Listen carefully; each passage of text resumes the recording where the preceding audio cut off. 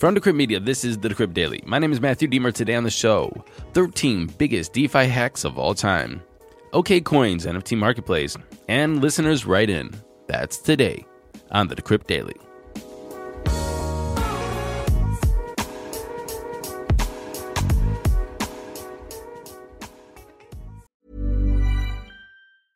Jewelry isn't a gift you give just once. It's a way to remind your loved one of a beautiful moment every time they see it. Blue Nile can help you find the gift that says how you feel and says it beautifully, with expert guidance and a wide assortment of jewelry of the highest quality at the best price. Go to BlueNile.com and experience the convenience of shopping Blue Nile, the original online jeweler since 1999. That's BlueNile.com to find the perfect jewelry gift for any occasion. BlueNile.com.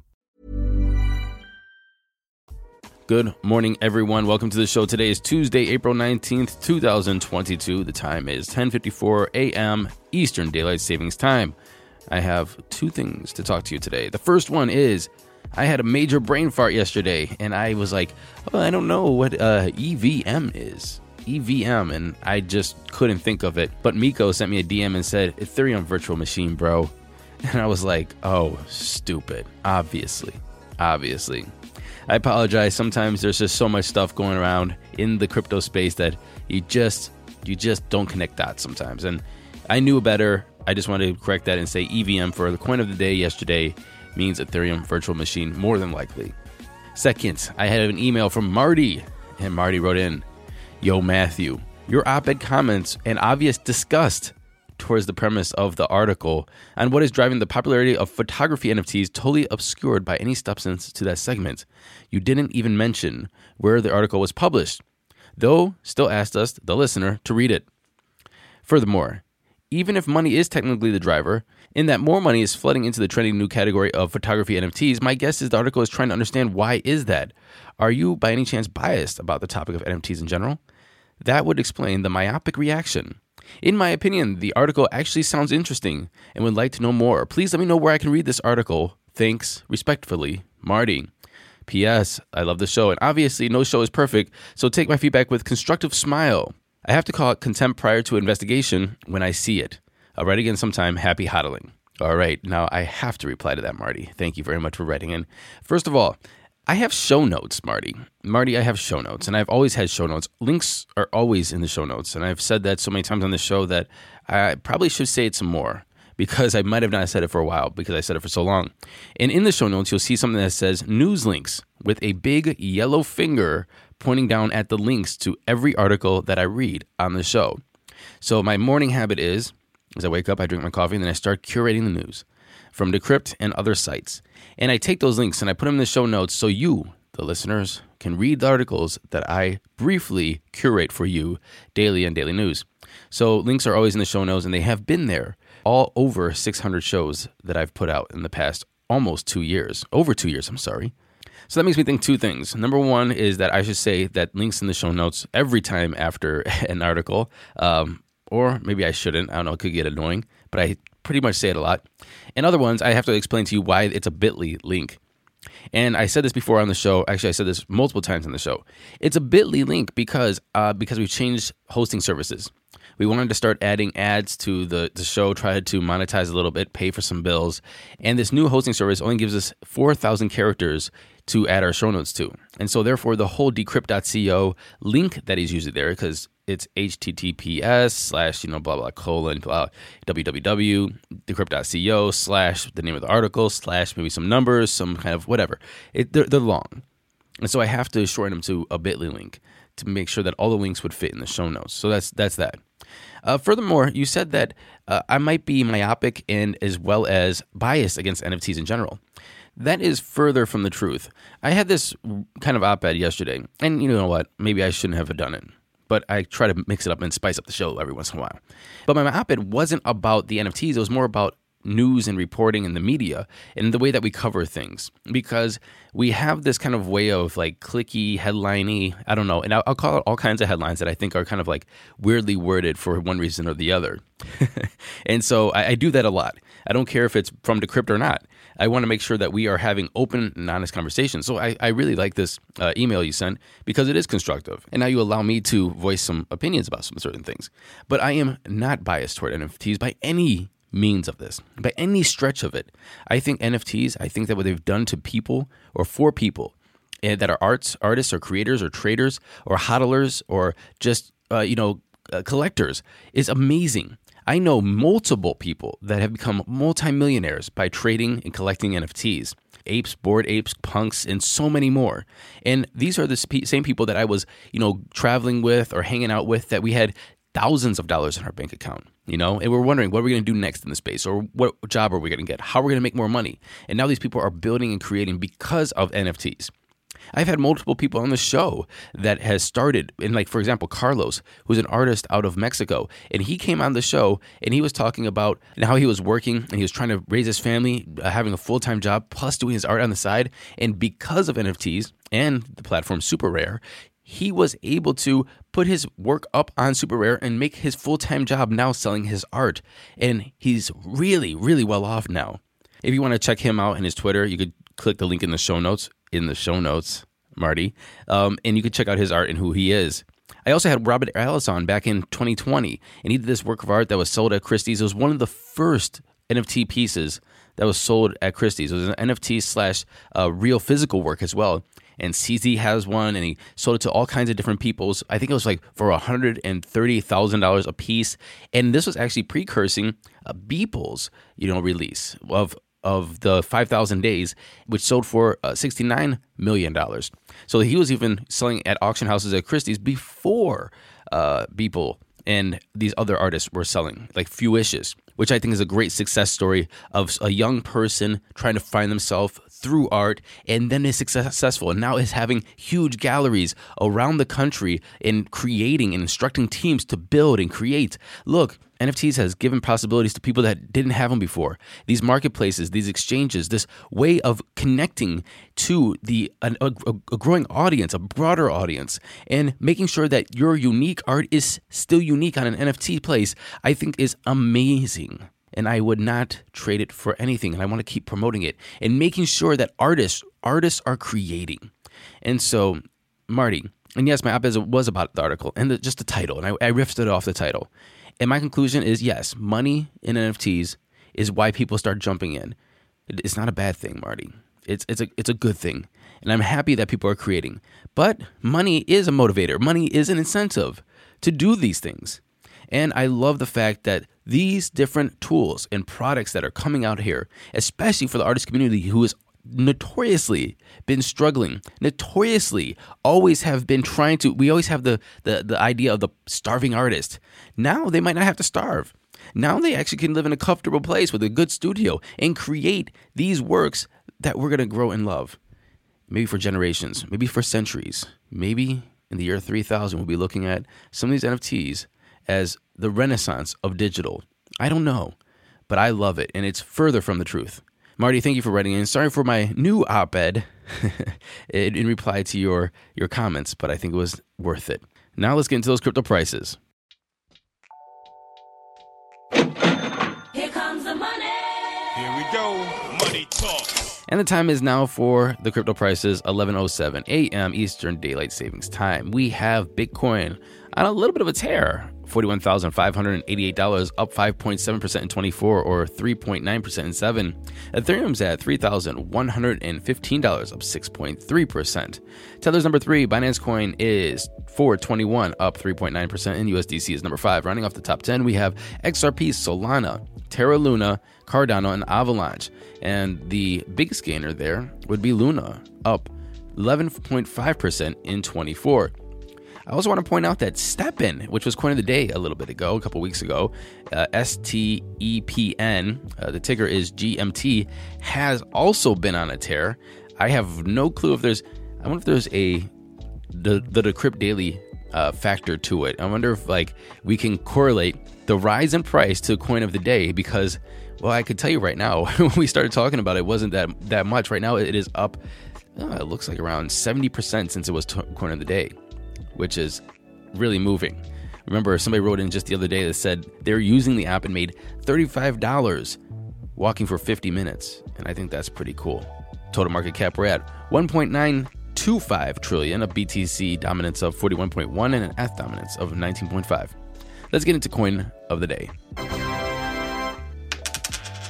Our coin of the day is UMA, ticker UMA, ranked number 141 in coin market cap. Its price is $6.45. It's up 6.6% in 24. Its market cap is 426 million.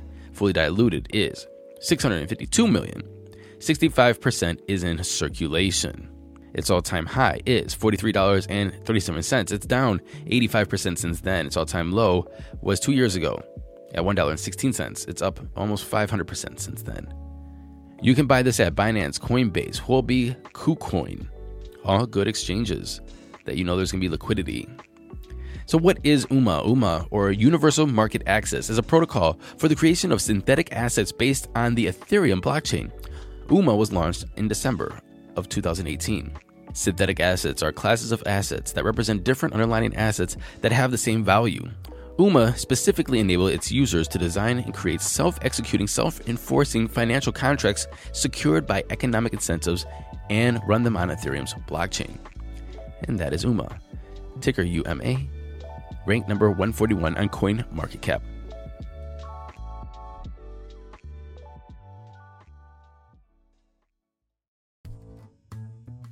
Moving into today's headlines. Okcoin CEO Hong Fang announced today that the San Francisco-based exchange is throwing its hat into the NFT ring with the creation of its own marketplace. As of today, it's begun taking names for the wait list, with plans to launch later in 2022. Okcoin's announcement is timely, as Coinbase and Blockchain.com have also announced forthcoming NFT marketplaces of their own. Hong Fang, CEO of Okcoin, said this: "We are launching a free marketplace for NFTs where prices and profits will be determined by supply and demand, more so than anywhere else. Web3 is about restoring economic power to the people, and at Okcoin, we are doing our part by granting as much sovereignty to individuals as possible when it comes to their money and now their art." On the other side of the coin, punny. The president of Blizzard Entertainment was quick to shoot down suggestions that the World of Warcraft and Diablo publishing studio is looking to capitalize on the NFT industry anytime soon. He tweeted over the weekend, "No one is doing NFTs." I think that's pretty clear. And this tweet was a reply to video game journalist Andy Robinson, who said that Blizzard is pulling interest in NFTs and play-to-earn games. The poll Robinson mentions was designed by a British marketing research company, YouGov, and it asked Blizzard fans what they think of several emerging technologies, including virtual reality, video game subscription services, cross-platform play, and the metaverse. The FBI, the U.S. Treasury Department, and Cybersecurity and Infrastructure Security Agency, or the CISA, have co-released a cybersecurity advisory on North Korea's state-sponsored efforts targeting the blockchain and cryptocurrency industry. The report reads, "The U.S. government has observed North Korea's cyber actors targeting a variety of organizations in the blockchain technology and cryptocurrency industry. The report specifically cites several targeted areas of the industry, including exchanges, decentralized finance protocols, venture capital funds, and individual hodlers of large amounts of crypto-related assets such as tokens or NFTs. The alert also includes several mitigation strategies. Again, links to all of these articles are in the show notes." Something that you probably saw floating around Twitter is the new influencer shill price list leak, and that was tweeted by @ZachXBT, ZACHXBT, and that's the person's Twitter handle on Twitter, obviously. And I just want to say that this seems to be alleged price. And, you know, if you have a PR company, okay, first of all, this is not uncommon or unheard of. These leaks come out every once in a while to show you what influencers are charging what for their tweets and to shill certain coins. This is not unheard of. And if you are a PR person and you're reaching out to these influencers trying to get some coin or something shilled on Twitter or, you know, Instagram or mentioned on a podcast or whatever, they probably have an Excel sheet with all the prices so they can understand what kind of reach they can get. So who is on this list? And again, these are alleged prices and alleged, shills. Because I've been following this tweet and I've been following the thread and I've been seeing all of this talk about it, but I haven't seen anybody confirm that this is accurate. But anyway, people on this list, for example, is Zuby, which I'm surprised would be on this list, with his 544,000 Twitter followers, charges $8,000 for a shill tweet, $4,000 for a retweet, and his package deal is $15,000, and a package deal is 2 tweets plus 1 retweet combo, so $15,000 for that. Other notable people on there would be like Lindsay Lohan with her 8.2 million followers, $25,000 for a tweet, $20,000 for a retweet, and $35,000 for a package deal. And there's other ones on there as well. For example, one that I follow is Crypto Sarah with her 39,000 followers. She charges $350 for a tweet, $200 for a retweet, and $700 for a package deal.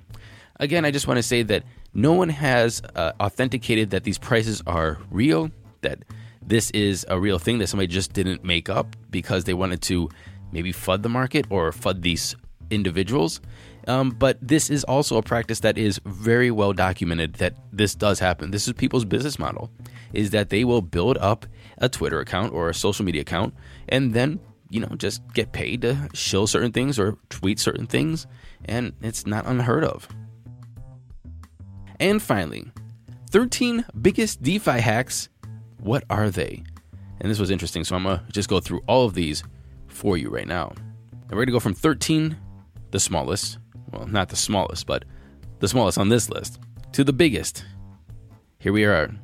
Number 13, Grim Finance with a $30 million hack, which happened on December of 2021. Meerkat Finance, $31 million hack, which happened on March 2021. Fee Finance, $35 million hack in the summer of 2021. Pancake Bunny, $45 million hack. This is number 10, by the way, in the spring of 2021. Number 9 is BZX, $55 million hack in November of 2021. Badger DAO is number 8 at $120 million gone in December of 2021. Maybe I shouldn't say gone because somebody's going to say that, they got some of the money back. I don't know, but that's how much the hack. It's a $120 million hack. They suffered a hack of that much. Cash Rules Everything Around Me. Cream Finance, $130 million hack. And that happened in October of 2021. Number 6 is Vulcan Forged, $140 million hack. And that happened in December of 2021. Compound, $150 million hack, is sitting at number 5. And that happened October 2021. Number 4 is Beanstalk, $182 million gone. And that happened just the other day. And by the way, I just covered that on the news, I think yesterday, and they donated $250,000 to the Ukraine Relief Fund. So again, these hackers with the big hearts, I love it. Number 3, Wormhole lost $326 million, and that happened in January of 2022. We don't know the Ronin hack, $552 million gone, and that was March 23rd, 2022. And the biggest hack of all time, biggest DeFi hack of all time, and actually pretty big in general, Poly Network, $611 million. And that was August 10th of 2021.